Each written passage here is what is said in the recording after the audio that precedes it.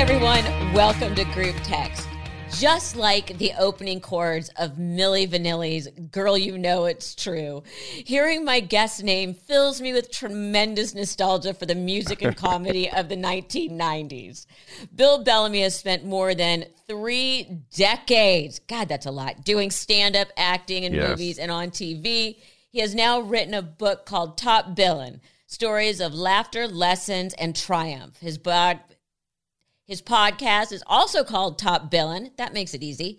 Is a huge hit as well. So grab a beanie, baby, Papa Zima, and please welcome Bill Bellamy to Group Text. I forgot about Zima. Oh my God. One of my really good friends was in a Zima commercial. We still give him crap. Oh my God. Zima was I was on a Zima comedy tour. I remember Zima was popping. Yeah. Oh, well, by the way, God. And they, the kids all think they're so cool with whatever that crap is called. And you want to say, honey, don't talk to me till you can drink a Bartles and James. Yeah, talk to me when you can knock back that B&J. White Claw, you guys got nothing with White Claw. Show me a Zima. We were doing that in the 90s. We were Zima. We were doing Bartles and James. I'm trying to think what else was popping back then. You just taking me back. Cross Colors. Oh, it was all so disgusting. John came out back then. Yeah, I remember all that 90s stuff. Yeah, Loud colors. Loud. Everything was yellow, orange, lime. I know. Well, we're going to get to that in a minute. I want to talk about your new memoir, which is wonderful. It's heartfelt. It's funny. Yes. When you were doing and knocking out when you were knocking out, I can't even say this, bringer sets at Rascals in West Orange, New Jersey, did you ever think a memoir was in your future? No, Melissa, it's so interesting. Like, even when you say that, it's like a trip because it's like, wow, that it seems so mature and so like legendary. An adult, right? And I feel like every time I say I'm an author, I feel like so refined. Like, oh my God, But during COVID, when we were just, nothing was moving around, and I had already had a deal with HarperCollins at the time, and I was like, you know what, I'm gonna take this time to really just dig into my life, and so I go in my archives. I was always taking pictures, always had a camera with me, right? Thank God.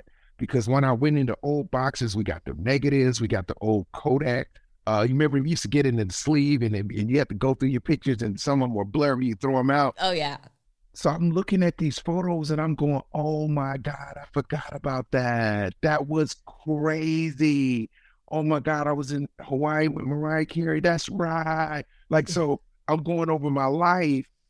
And then I started to think about the impact of that time. Like, people can't go back to the 90s and enjoy what we did. They can't go back and like know what it was like when Zima first came out and you know what I'm saying? Like, when the first time we were doing things with complete freedom, and so when I was sitting with Nicole Smith, who helped me write my book, she was like, Bill, you came up in a really special time. Do you realize that like that was an age or a decade of innocence?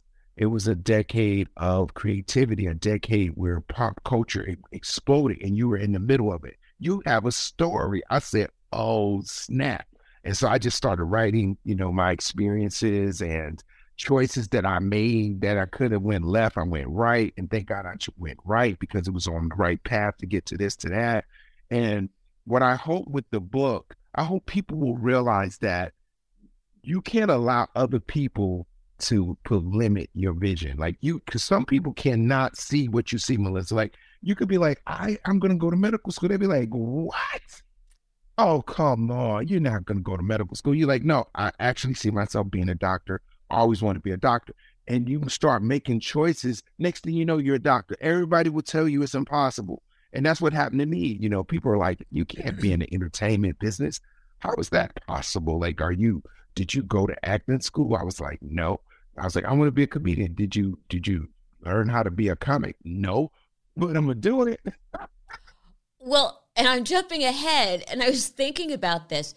You Yes. went to Rutgers and have Yes. an economics degree, and I can't think of anyone in finance, which I'm sure was where you were heading with that. I mean, Yes. when you're interviewing at JP Morgan, they don't want someone that they go, oh, God, that's a good one. Right, right, You right, know, right. They really that's not don't. what they're looking for. No, that is not the guy that they want, right?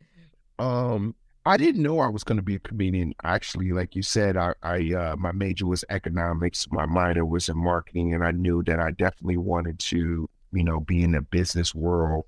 And at that time, I was interested in working on Wall Street. I was working towards like, okay, well, I love money. I love that world of, knowing how things move and investments and things of that nature. I said, I would love to work on the stock exchange. That was one of my ideas in my head. I was like, that'd be dope. The energy of the stock exchange, could be a young guy out there killing it. And I didn't know I was going to get sideswiped with something else that I wanted to do. Because when you're a creative person, you will have tons of ideas. Like, you just have, like, it's like writing songs. And your ideas are your songs, right? So you write little songs, and then I'm like, well, I don't know if I'll write that song all the way through. I'm gonna write a verse. And then you know what I mean? So I might be like one of those sort of like eclectic guys where, I have this mind that just is so open to the possibilities that I'm too silly to even know that it's impossible. I don't even see that part. Well, and we both, you were a little bit ahead of me, but we both came out of college in, again, the rough and tumble 90s with friends going into finance. Yes. And and I went to Penn where half of them are Wharton undergrads. Yes. So you can only imagine. And I always look at them, and some of them are so funny. And I think about, how did you sit there all day being so serious? And the other thing that's funny is, but what it is also, which I find in common, are the hours because of the amount of work. And I don't know,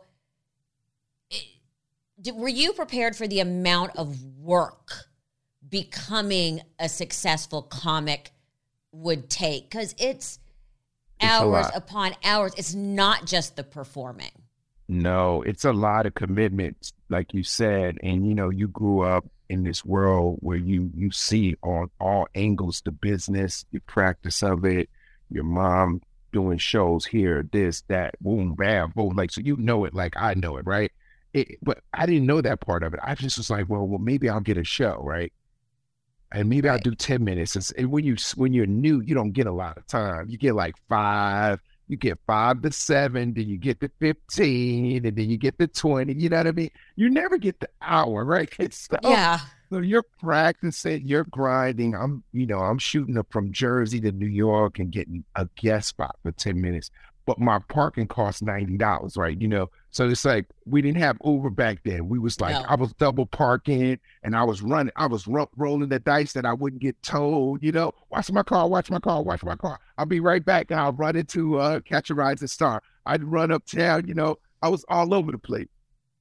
But I never felt like it was work. That was a good thing. Like, cause I was always excited to be funny. Like, I was like, damn, man, wait till they see me in Connecticut. Wait till they see me in Philly. I always felt like I had something to prove. Like, they're going to see that I'm one of the funniest dudes they ever seen, that kind of thing. What's your process? Because my mom was always writing things down. Yes. She was very much a grinder. Then it would go into her act when she would be trying out material before it got into the Vegas act or Correct. onto a TV show. And she would grind. Yes. Well, see, that's old school. Yeah. That's old school. And I'm a part of that generation, like a little bit too, because like that was how we did it back in the day. You would practice until perfect. You made a show ready. And so in order to do that, you would have to write. Like my process now is like I come up with a premise. right? Right. I will do it in my phone. Like, 25 years ago, we can put it in our phone. You just be like, okay, I want to do this joke about getting older. Oh my God, I got to do this. I don't want to be the oldest guy in the room. That'll be the premise, right? And then I'll go back and I'll just start writing around that premise about getting older and how when old man, like you just don't want to be that old man. If you get old, you want to be the cool old dude. You don't want to be the old dude that's just sitting there, right? So I write the joke, keep playing with it, go in the club, keep playing with it, tweak it, doing this, doing that, don't like that. And then when I finally get it right, now it's ready for a theater show.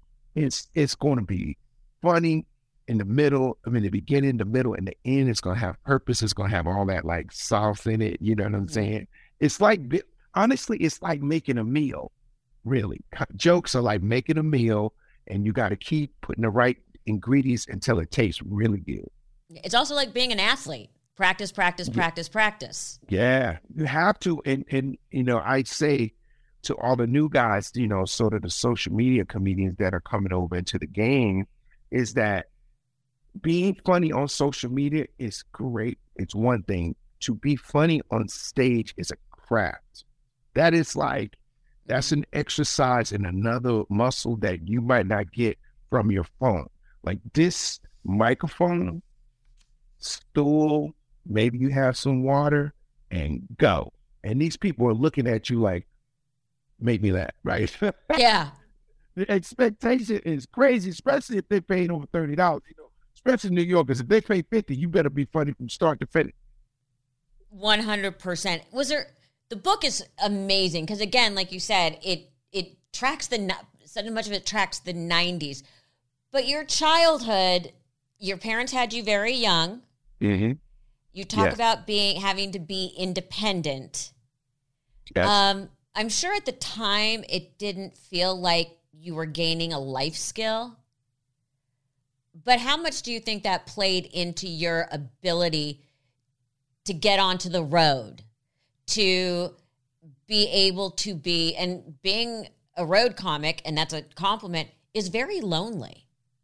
Yeah. Yeah, man. It is. And there's so many different ways to do it.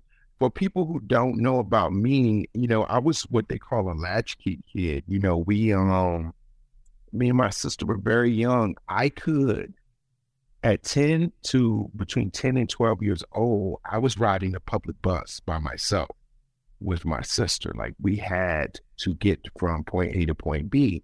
And we had people that looked out for us, they made sure we got on the bus, and we had the crossing guard that would wait for us and see me and my little sister or whatever.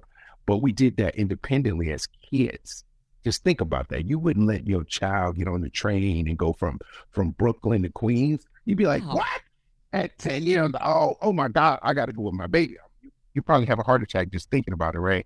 But we were doing that. So inadvertently, I think I was more mature than I should have been at that age. Like be just out of pure necessity, survival. My conditions were of such that I needed to, catch the bus to school. My parents were working and they couldn't take us, so they had to teach us how to do it ourselves, right? And the beauty in that was it's like a skill, a life skill of survival, how to win. You can feed yourself. You do not have to wait for me to come home to take care of you. You know where this is, you know how to do that. So you start self managing early. And I didn't think about it at all until I was doing a book. I was like, I thought every kid had to do that. Like I didn't like I didn't know. You know what I mean? I thought every kid had their own key and would, get on the bus or get on the train and go home and, go a while before they get home and get off and get in the house, right? Right.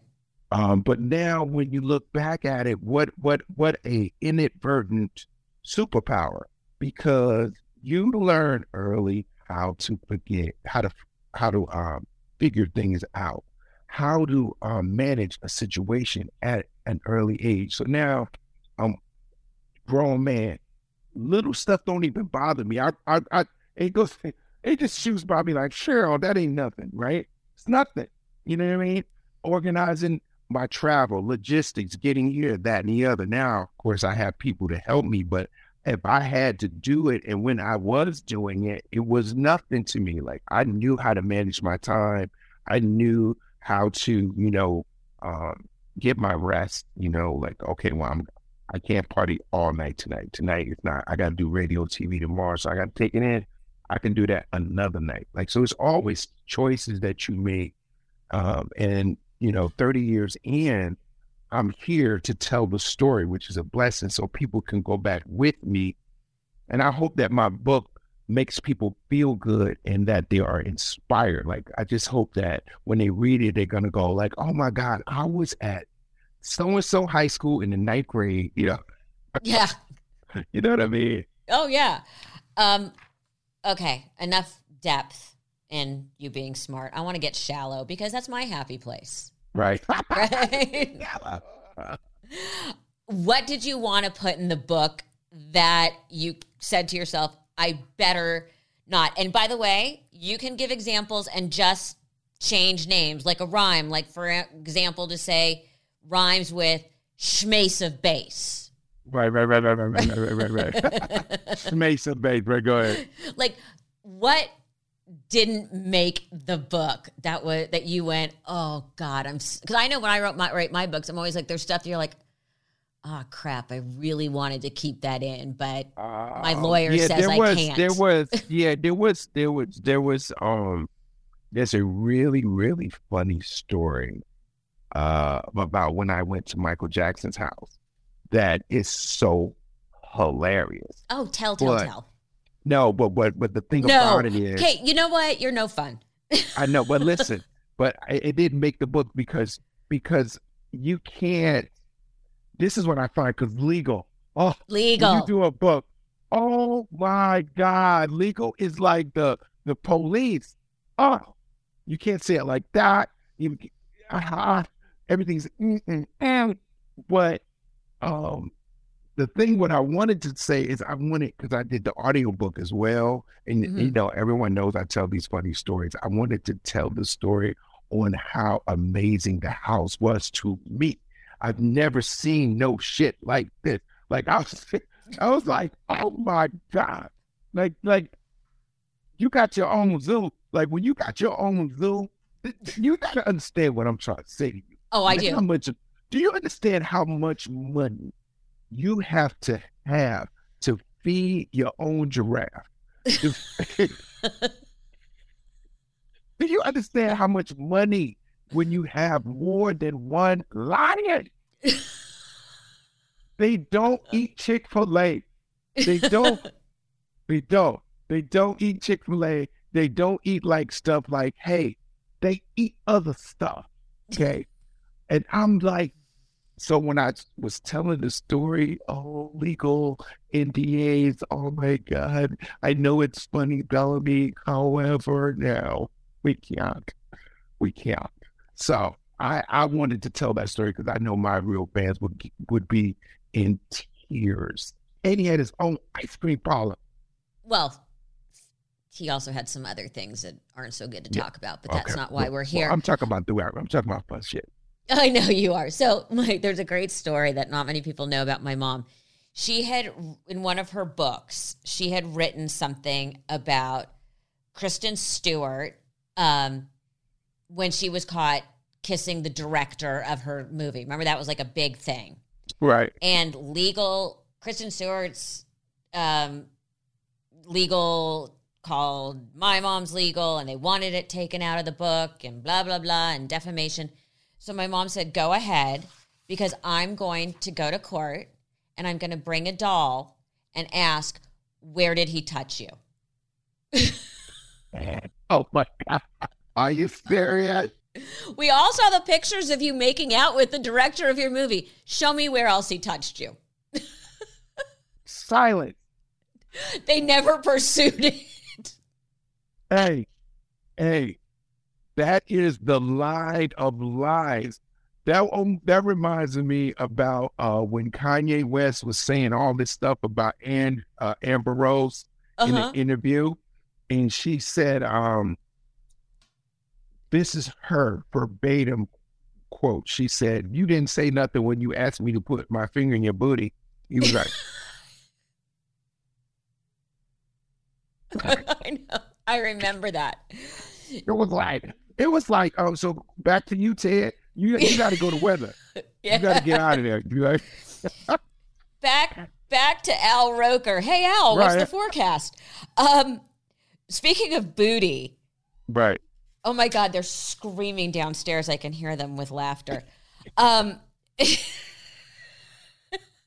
it's not good that you and I get the giggles. We need our own show where we'll do Yeah, nothing but laugh, yeah, but for giggle. sure. So you coined the phrase Booty booty call. call.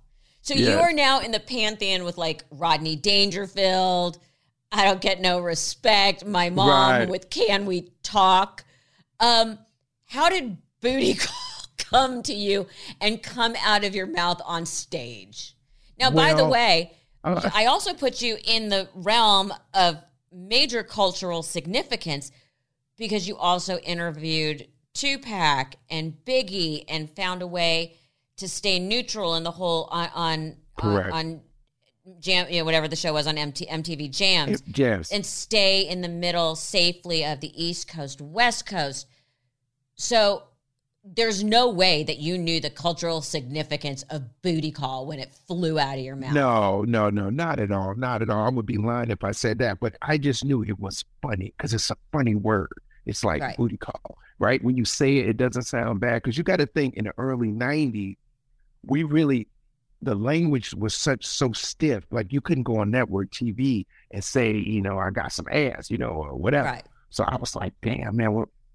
I was like, man, what if you could make a booty? I said it to myself and I heard it. I said, that shit funny. Because some words just sound funny. You know what I mean? So I was like, I'm going to write a joke around booty call. So booty call really is Friday night. Booty call is literally Friday night when you got a new apartment and you single and you trying to get somebody over there. And that's the thing. Back then we didn't have phones that you had to use your Rolodex. You used to really have a black book back in the day. Like that was the thing. You would look like, but I had a Rolodex.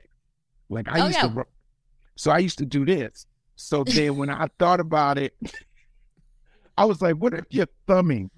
Like like Wheel of Fortune, you slide and every time you stop, it's a girl. Through the roof funny. So you basically you dial it for booty. You like for 800 Keisha, no. Well, when I used to do that shit in the club, pandemonium. Everybody got a joke that's a comedian that kills, and you just know when I drop this one, it's gonna be like a nuclear explosion, right? And so I didn't know it was gonna be like, oh my God, like every sitcom uses it now. It's so synonymous with, saying about, a late night rendezvous or whatever. But it's a fun way to say it. They said that shit on Friends. Oh yeah. Don't Oh you my wish you God, had Ross. don't you wish you had trademarked it?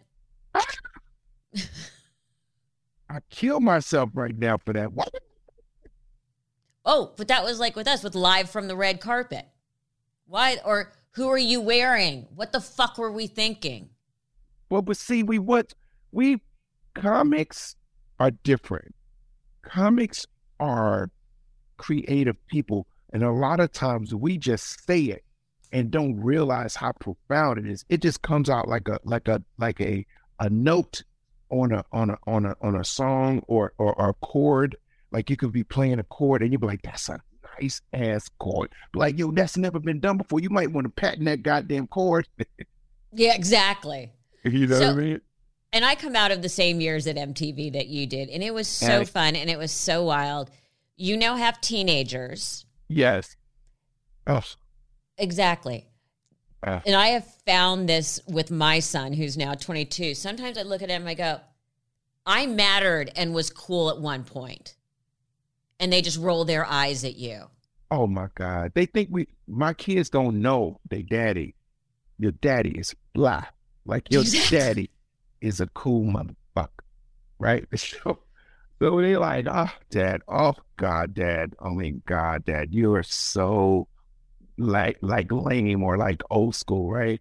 And I'm like, yo, do you understand that your dad is a walking legend, but I'm in carpool just because of you? I'm only in carpool because of you. If I didn't know you, I'd be somewhere else. I'd be on a private plane right now. I'm in carpool. I'm doing pancake day.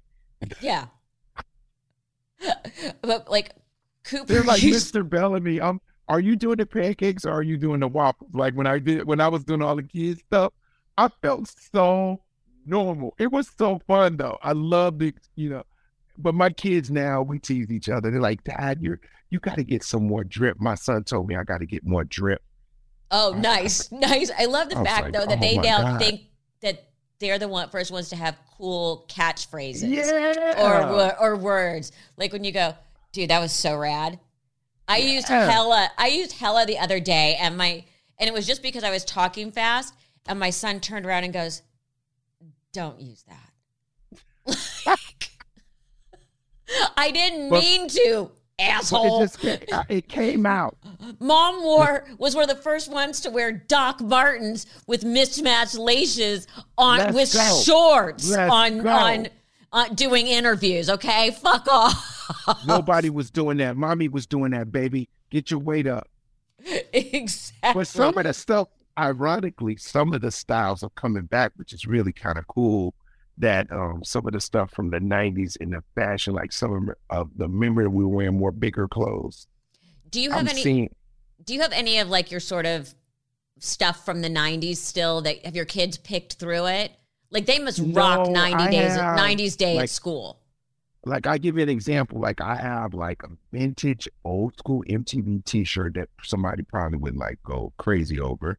I have all my rock and jock jerseys from Oh my like the god. basketball, football. Like I literally saw a dude came up to me at my son's basketball tournament. I swear to God. And he asked me to sign with my name on it. He got it from a thrift store and it had my name on it. Swear to God. One of my jerseys it had Bellamy on it. I said, that's crazy. Well, So I signed it for him. I love that you probably go from honored, like, oh my God, until they drop the bomb of thrift store. I was like, oh, it was in a thrift store? How much it cost you? $4? Okay, cool. They know what they weren't even trying to sell it on eBay. No, like I'm they bigger than that, right? so how old are your kids? You do have a teenage daughter. Yeah, both of them. My Oh, I thought son, you had a boy yeah, and a girl. I do. So Oh, I have my son is 16, my daughter is 19. So this year it's going to be interesting because Bailey will be 20 in the summer and Barron will be 17, which is crazy. So he's going into his senior year in the fall in high school. She's going into her junior year in college. Make it happen. Make it make sense. It was like just like this. I just sent the. This is what I love about the iPhone.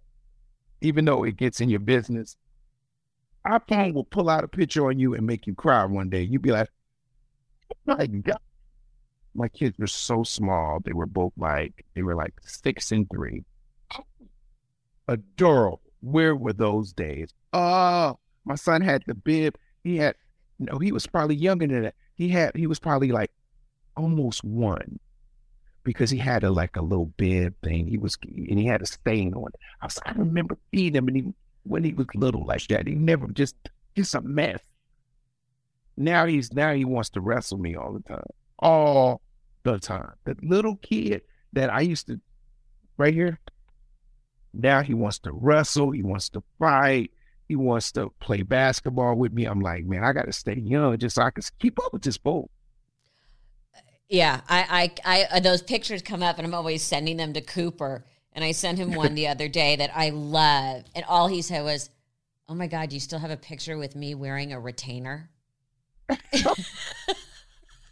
I they gotta respect the game. You the queen around there. Melissa, you better tell your son to call me. His he's mama a is everything. he's a great kid, and especially because I was a single mom, he's a great kid. But so your daughter is 19. Yeah, This is a big question. Would you have let her go on Beach House? I would have went with her though. That would kill the No, vibe. yeah, Beach House was bomb. Yep.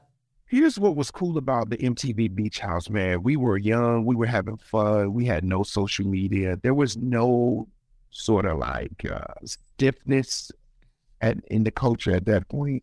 And I remember, and this is so crazy, I remember feeling like I was the first black guy that a lot of white kids met.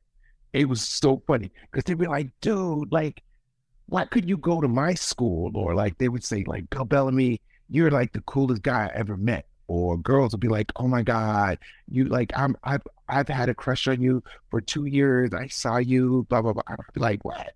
And then I would always get invited to stuff. Bill, you gotta come. You gotta come to our mansion. You gotta come. You gotta come. My parents got to meet you. You were like the badass. You're so badass, right? So it was so cool because I was that. If in a lot of cases, you know, some kids first sort of interaction with other cultures, Hmm. and we were seeing how much we had in common. We did see certain things that we didn't know about each other, but it was people were curious. Like people weren't going, oh no. People were like, oh shit, this is kind of cool, you know.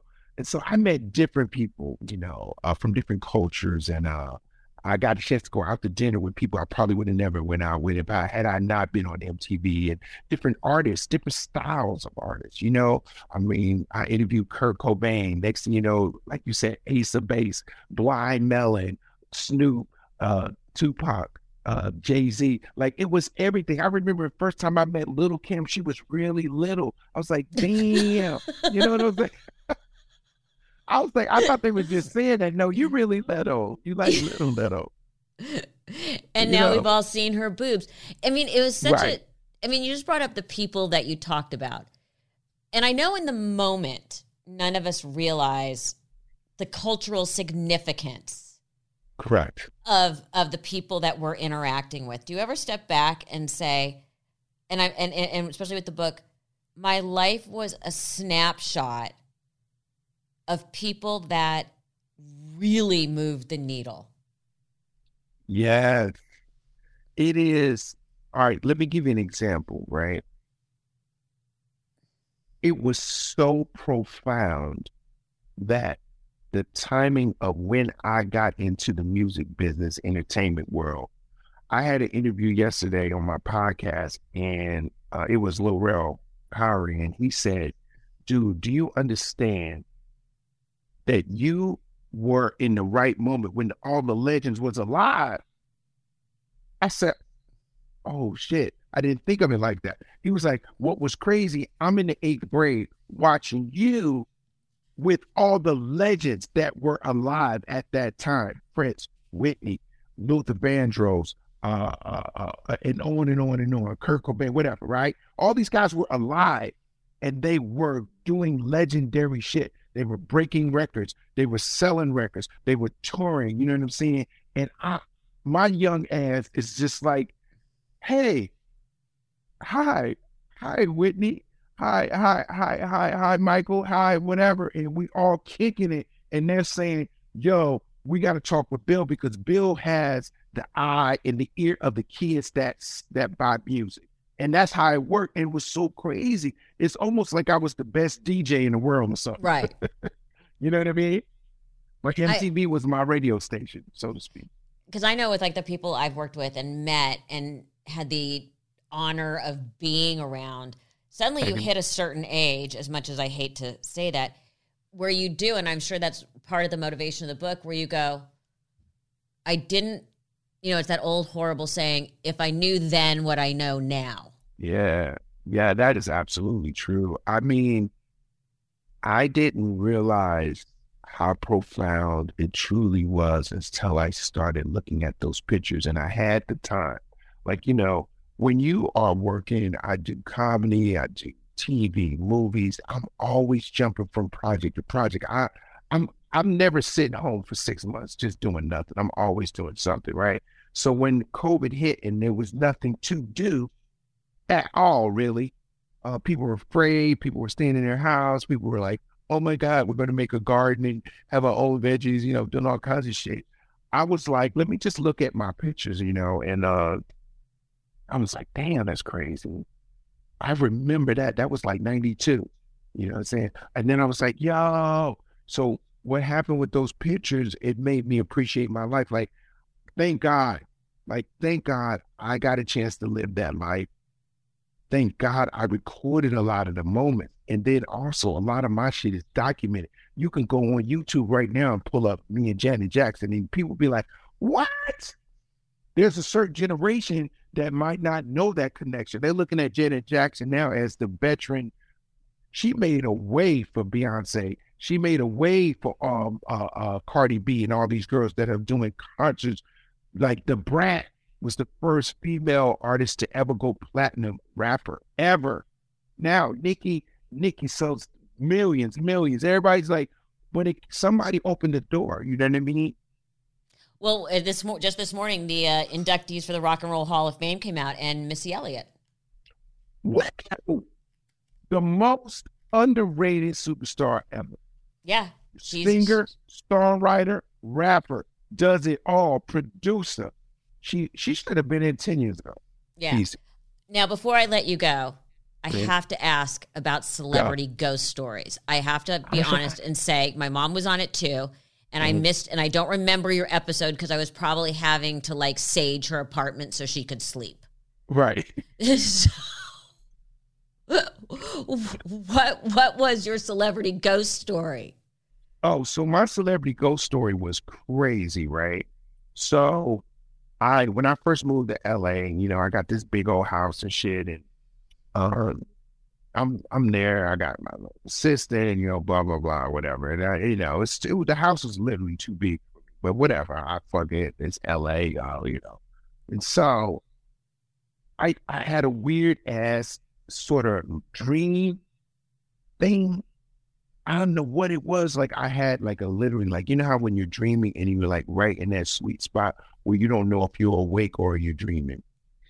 And on my celebrity ghost story, there was a young girl who came up to my hand was out, and she was tapping my hand like this, like I'm rubbing my hand, like almost to get my attention, right?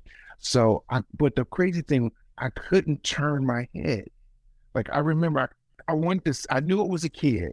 I knew it was young, and I remember she had like a bracelet on her wrist because it touched my skin. So I knew it was a bracelet, right? So I was like, somebody's kid is in my room. I look out the window, I see a little girl doing jump rope. I'm like, whose kid is in my yard? That's crazy. I'm thinking I'm going crazy. Not even a week later, a lady shows up at my house, right?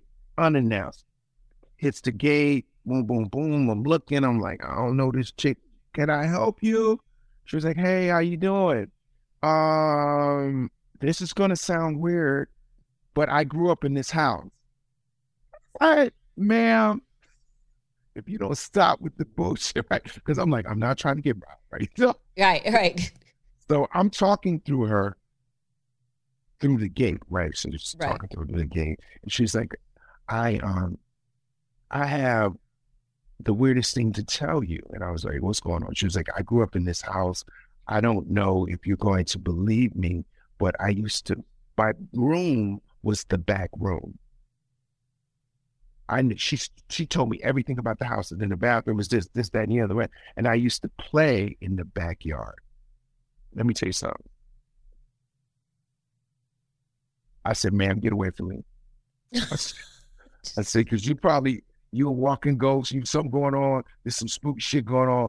I'm the only black person in this neighborhood. I ain't trying to go to jail. So listen. You're not going to scare me out of the neighborhood. You're not going to scare me out of the neighborhood. I bought this house. You can't do this to me. So anyway, so I told that story on Ghost Stories, and everybody was like, damn, Bill, you didn't sell that house. I was like, no, I was like, I didn't know. It was just a freaky encounter, but true story.